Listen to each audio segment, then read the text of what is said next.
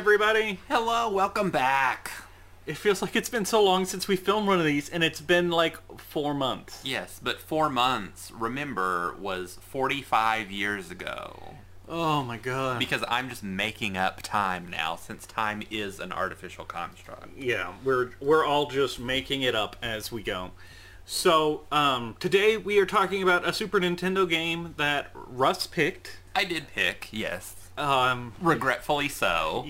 Yes, spoilers. So we will go ahead and start off.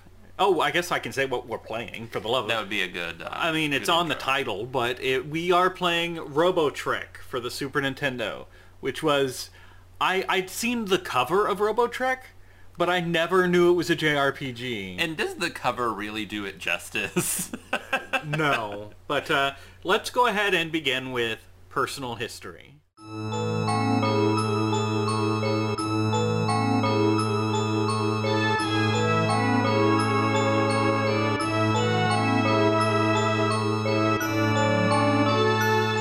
My personal history with this game, the reason that I picked it is that this was one of those games, I never owned it. I just rented it one time from my local video store when I was a child and goofed around with it for a little bit and then didn't think about it for 25 years. And then we started doing this project and I'm like, oh, there's an RPG called Robotrek that we should probably play at some point and review. Not nearly as fascinating a personal history as I normally have with these games. Well, I like it when your personal history isn't just, I had it, I played it. Yeah, that's true. So as is normal, or as is common, I should say, I don't have any personal history with this game. So I did a little research here, and in Japan the game was known as Slapstick. Slapstick, yes. Robotrek was developed by Quint, which was a publisher that made a lot of notable games, and then this.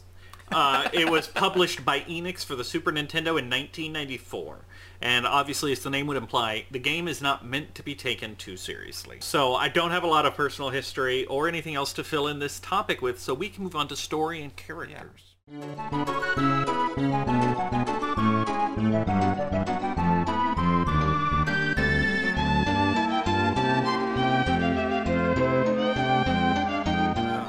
I wish I had a piece of paper to pop. It always feels better. Can you grab me a sheet of paper from that container over there? It always feels better when I can pop the paper before reading my synopsis. Thank you. Now... in Theater of the Mind, everybody at home can pretend this blank piece of paper is an actual piece of paper with my review on it, and not that my review is digitized. So, your hero wants to be the very best, like no one ever was. To build robots is his real quest, to train them is his cause. In a world full of armies of hackers, you, the son of a famous inventor, must invent and maintain robots in order to save the world. Your goal is to actually gather a set of mystical stones of great power before the evil hacker army can do it. Only, that's what your dad was trying to do and he wasn't real good at it, because you're going to beat him to it. That synopsis sounds like a very different game than what we played. This game gets real weird, because it starts out as Pokemon but with robots. Right. Then it becomes a time travel game. And then it becomes a transplanetary game with aliens. Yeah. Like, the game just keeps trying to one-up itself in weirdness. Yeah. And I'm going to start doing something with this game that I haven't done before, but I'm going to do it moving forward in this section. So, one of the things I almost always do for a game that we're going to review on Home on the RNG is I go to a website called How Long to Beat. Okay. So that I can get an idea of the investment I'm about to make. Do they take into consideration speed running on How Long to Beat? They don't. Okay. But for those of you who aren't familiar with How Long to Beat, I'll try and be real fast about this. They break it down into 3 categories. Okay. One, and I can't remember the exact names they use, so I'm not going to try. But the first category is basically if you were just to sit down and like your goal was just to beat this game. Not speedrunning style with glitches and whatnot, right. but like I am going from A to B and done. Right. They list the app, people report their run times and they average them together and they give how long that is. Then there's main game plus extras.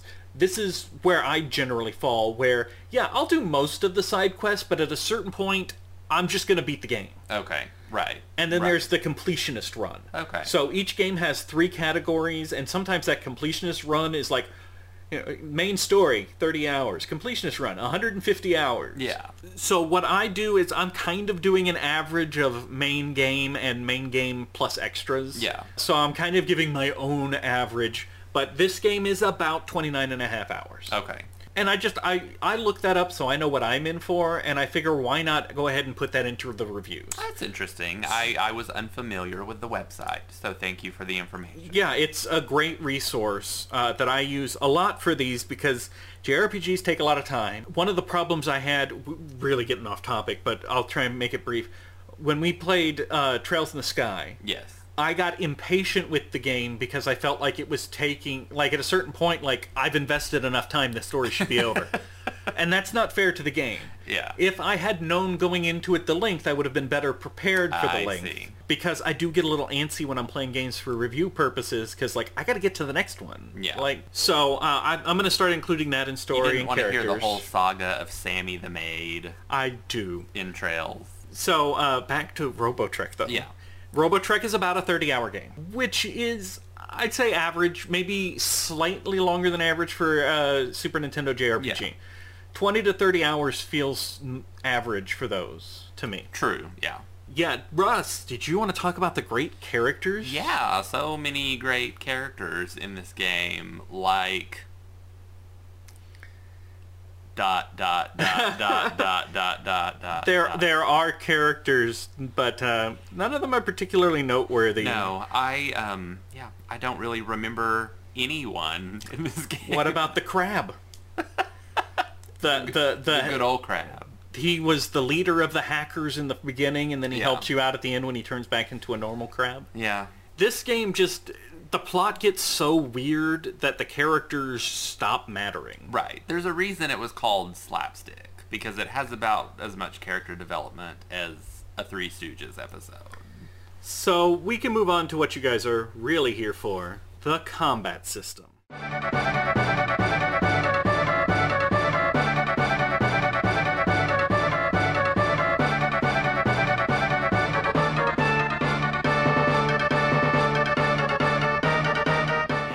And what a combat system it is. I called it Pokemon but for robots because your character never combats. Right. You build up to 3 robots in your lab, and you can switch out between them in combat. Only one robot fights at a time. It is grid-based. You move your character around the grid and select actions. It's very odd because it's grid-based, but it also looks like a Super NES Final Fantasy Battlefield. Yeah, because it's side-to-side orientation. Yeah, with your robot on one side and the enemies on the other, but then you have to move around the grid and position your robot, and I had no recollection of that from playing this as a child. So when I first got into my first battle, I'm like, what is even happening? Why can't I hit the enemies? What have I gotten myself into? What is happening was the same response I had. Because there's also treasure chests at the start of battles randomly placed on the field. And if you can hit them with a melee weapon, then you open the chest, and sometimes it's something good, like a big experience boost, or leveling up everything equipped on your robot. Yeah. Other times it'll damage you. Yeah. I had one that one shot killed me once. Oh, wow. The battles also start off with a bonus timer. When the timer runs out, the treasure chests all disappear. Yeah. And the timer's real short. Very, very short, to the point that I never even bothered with the treasure chests after just... Well, once I around learned with that it. a thing that can happen is leveling up everything equipped to your robot, I could not ignore the treasure chest because that's too useful. Yeah. So if you can beat the battle while there's time left on that timer, you also get bonus XP, which is actually called MB in this, because it's megabytes for your robot. Megabytes. Your character levels up at certain megabyte values, and then you can turn those megabyte values into points to level up your robot. Which is all very true and very broken. So the way that I got through this game, in terms of the battle system, because it was not what one would traditionally call fun. And I have made Jeff choke on his water for some reason by saying that. Because the way you phrase, very accurate. I just didn't want to spray water all over everything, and that's almost. You made me do a spit take almost. That was. Go ahead. Yeah, it is not what one would traditionally call fun. I agree. So, I love my speed runs. So I watched a large majority of a speed run for Robotrek and figured out the secret to winning every non-boss battle in the entire game is that you can set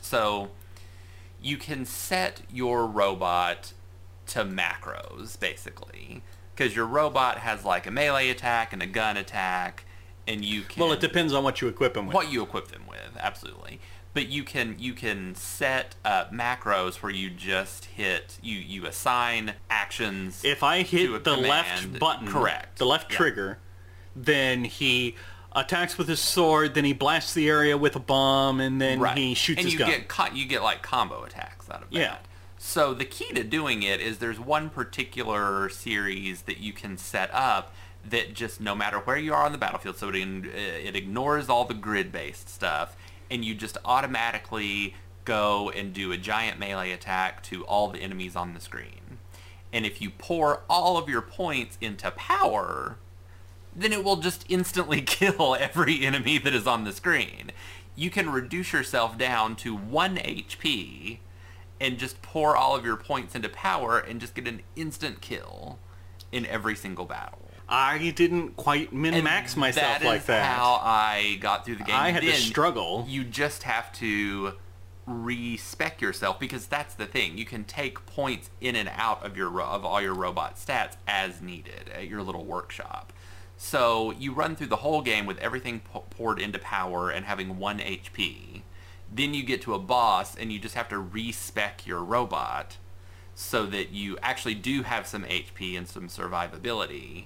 And then you defeat that boss, and then you go back to having 1 HP and all of the power. So, which makes the game quite broken. Yeah, sounds like it. But it is also very convenient to get through this slapstick game to experience the story. And to be able to talk about it in a review.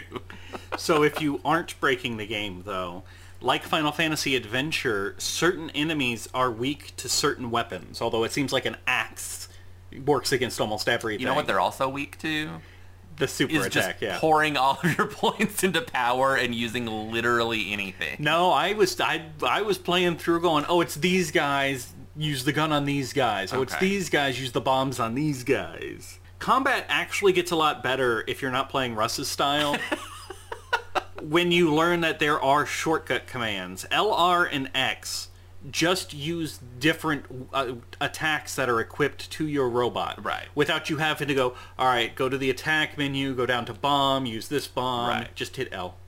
You know, which was actually pretty nice. It made the combats much more endurable. I will say that I did like that system. Phantasy Star 4 also has a macro system where you can set all of your commands to all of your characters, and then you can just hit, well, Phantasy Star 2 required that system. True. Phantasy Star 4 actually made it good, though. Let's see, I've got one last... Oh, no, I've got 2 more notes about the combat system. So enemies can just teleport or swap places with each other as like a free action. Mm-hmm. At any point during any combat, enemies will just swap places with each other, which kind of sucks when you're trying to build a strategy for the most efficient way to clear out a battlefield. Right. And then different types of attack take different time to recover a charge from. And you can only take your turn when you're at a full charge. Right. Your map clearing macro, if it didn't kill everything on the screen, you'd just be sitting there forever. You would be a sitting duck, absolutely. Yeah. But combat is complicated and not fun, really. And as Russ points out, easily breakable. Very easily breakable, which I actually enjoy a breakable battle system. Well, sure, because that way you can focus on the story. Right, which was so amazing that we spent so much time covering it. The story's just, it really is like they were in a meeting trying to one-up each other. Right. There's a weird feeling I had while playing it that, like, I don't know if this came out before or after Earthbound, but this was just the feeling that I got. It's like somebody on that development team played Earthbound and said, what a quirky, charming, wonderful little game. Let's make one of those. And that they had nobody with the requisite skill on the team to come up with anything that was really as quirky or charming as Earthbound was. That's fair. Yeah. So we're going to move on to innovations. This game does have some.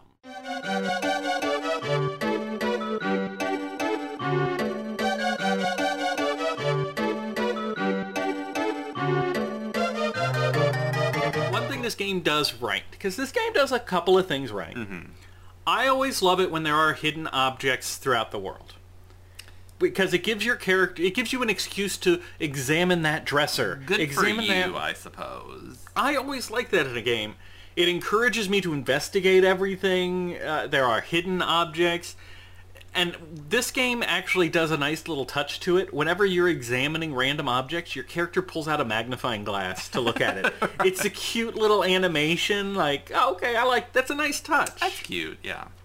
What I didn't like about the find things in dressers is that some of the hidden items are just also on random squares on the map. And that's what drives me insane. Yeah, no, that I'm not Which okay with. I did not realize about this game until I watched that speedrun of it, which of course the speedrunners are going to know exactly which square, what items they need. I didn't know about it until now. Yeah. So there are just random squares in towns and on battlefields and things that will just have like 1,000 money just like laying there. Yeah, not a fan of that. You just have to know. No, I like it when there's objects. Like, look in this jar. Right. I actually don't like it, to get off on that tangent a little bit. I actually don't like it because I remember playing Golden Sun, and Golden Sun has that, but it's really, really scarce. Like, it's not like not a lot of the barrels or whatever are going to have things in them. And you can enter a room in Golden Sun, and there can be like 30 barrels, and one barrel is going to have something inside of it, and it actually drives me crazy. So good for you. Good for you for finding that as a likable thing in this game, but I just don't. So you have a robot building machine that you have access to. Yes, that looks like a Famicom controller. And there are two little gnomes that live inside the machine. Then they come out to build the robots for you, and I just think that's weird. What do those gnomes do? Yeah, it is weird. They, it's kind of like you have them tied up in the basement until it's time to build a robot. So the next thing is, this game does something I like, but then used it to do the thing I hated the most about this game. When you level up, you get automatic access to your lab.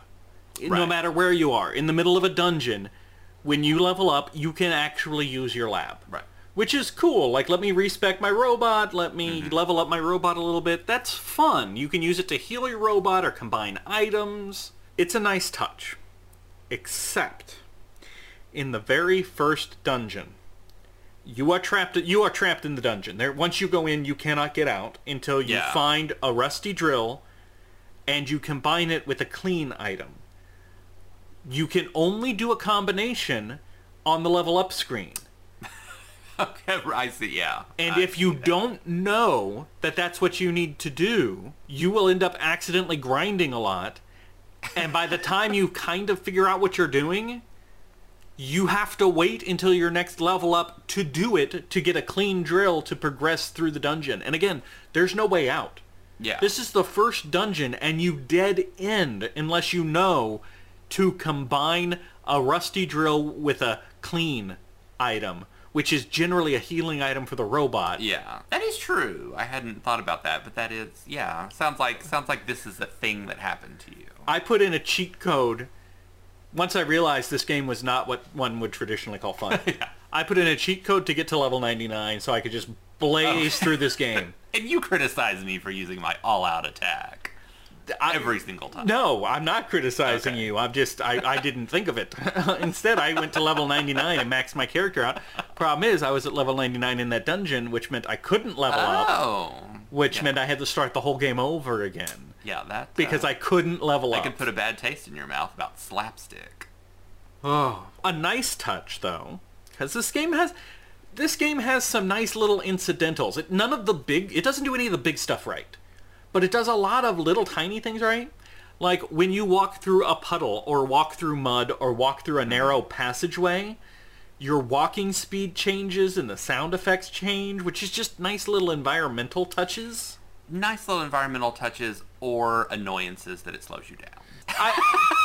I can see that if you've already decided to hate the game. Like, I just want to get through this.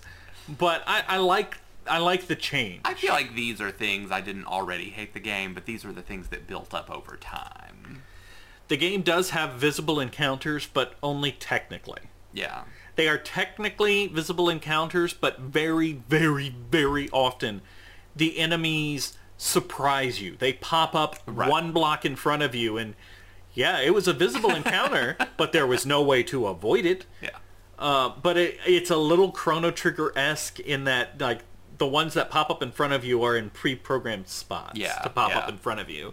So it's not what you would normally call random encounters. I am kind of angry at you now for invoking Chrono Trigger to compare to this game in any way, shape, or form. I was just trying to explain for the audience at home exactly how enemy encounters work. Yes. It is not like Chrono Trigger in any way, except it has... Chrono Trigger or Robotrek. Except they're basically indistinguishable. There is a time travel plot, and there are robots. Oh God! Now I'm just worried. Somebody played Chrono Trigger and went, we could make that. Let's make one of those.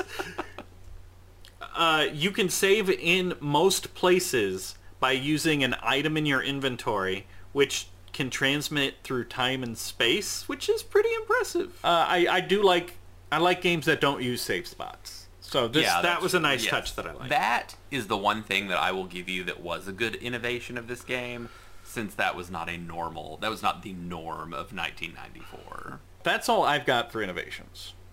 Did I miss anything that you wanted to address? No, you definitely didn't miss anything. You found the one innovation. And you listed everything annoying about this game. So innovations can be annoying. Innovations can be annoying, that's true. So we're going to move on to the music section, where Russ and I are going to try something a little different. Yeah.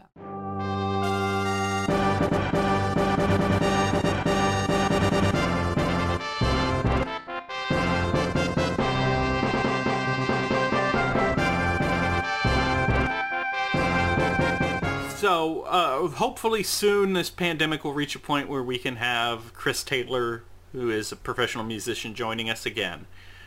But we are going to attempt to actually talk about the music. Before we began this review, Russ and I listened to some of the soundtrack to remind ourselves. But we will start with what we generally start with, where Russ reads the name of the Japanese composer, so I don't have to. So the composer of this game was Ayako Yoda. Oh, a female composer. Yeah, based on everything I could find, and I dug, this was the only game she ever composed music for. Okay. I can't find any other information about her as a human being. Well, okay, that's fine. Let's just pretend that we know that she had a wonderful life. Not that she's dead necessarily. I'm sure she had a wonderful life. But that she's had a wonderful life and that she's rich and happy. That's the story of Ayaka Yoda. Yeah, I want to believe that, because as critical as I have been of this game through the whole review, I liked the music. I thought the music was fitting for what it was. Well, I kind of agree with you. Here's the thing. So the opening theme of the game is very whimsical. Mm-hmm. It is very boom, boom, boom, boom, like Calliope circus, like a good time is coming. And the game utterly fails to meet that promise. This game is not whimsical. It tries to be. It heard of whimsy, but it never quite gets to whimsy. Now, the music itself is fine. The music is fairly standard light JRPG music, like mostly upbeat, occasionally creepy. It's very synthetic sounding though, which I think is a design choice because guess what else is synthetic? A robot. Exactly. So I think the synthetics was a conscious choice. Playing this music and listening to this music just now isolated from this game, it was delightful music, I thought. The music itself is fine. The game doesn't quite match the music. Yeah. So good job, Ayako-san. You were too good for this game. You were too good for this game. Absolutely. But like the battle theme and even the enemies theme, it's all very acceptable. Like, it's not outstanding, but it is very acceptable. The synthetic theme does match the world. So, I feel like we actually talked about music. Yeah, I liked it. Which means we get to move on to our final thoughts.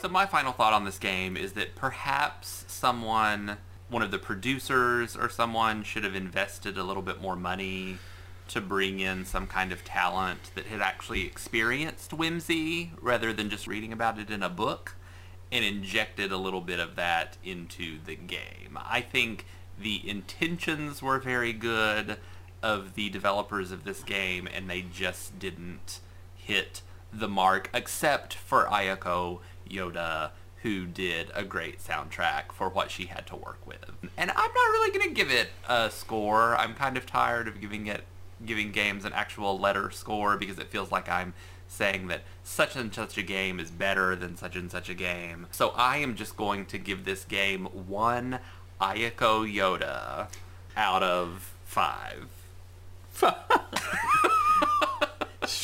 So strange. I'm going to keep scoring Actually, I'm them. going to give it 4 Ayako Yodas out of 5, now that I understand my own ratings.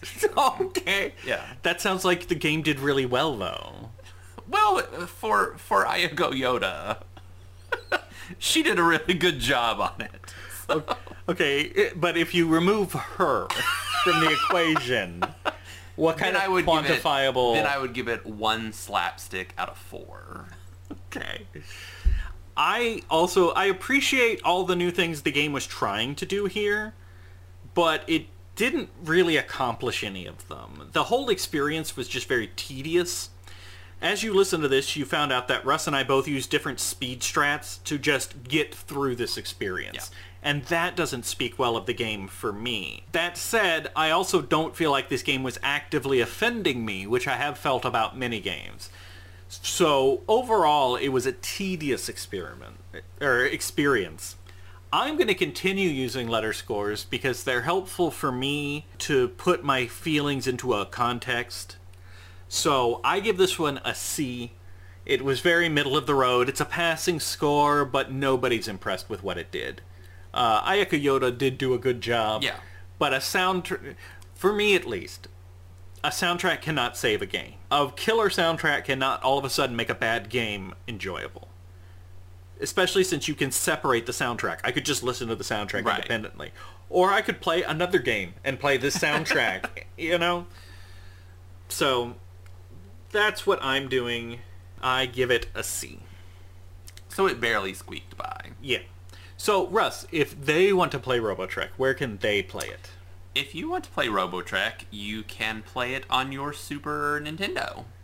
Pretty much the only option. And for good reason. Yeah, no remakes, no remasters. Not on the Switch Virtual Console. Oops. I made a little mistake there. Wait, is it on the Switch Virtual Console? That was a joke about the, quote, Switch Virtual Console. Oh, I've never even gotten into it. I don't know. We're going to have this conversation offline. I don't know anything about the... It doesn't exist. That's the joke. Jokes are always better when you explain them. Okay. So, Russ picked this game, although we are quickly reaching a point where the alternating, where I pick one, Russ pick one, or I pick one, the system broke down. So moving forward, it's not... Even at this point, I don't think we can remember who picked what at a certain point. Unless it's a game I never heard of, then I know Russ picked it. So the next game we will be picking, one of us picked Final Fantasy Legend 3. The final Final Fantasy Legend. The Final Fantasy Legend, yes. So we will see you then. Home on the RNG is a presentation of Mad Centaur Productions. You can find Jeff on youtube.com/Centaur Productions or on Twitter @JeffCentaur. You can find Russ on Twitter @RussMac25. Thank you for listening, and remember, it's dangerous to go alone. Take this podcast with you.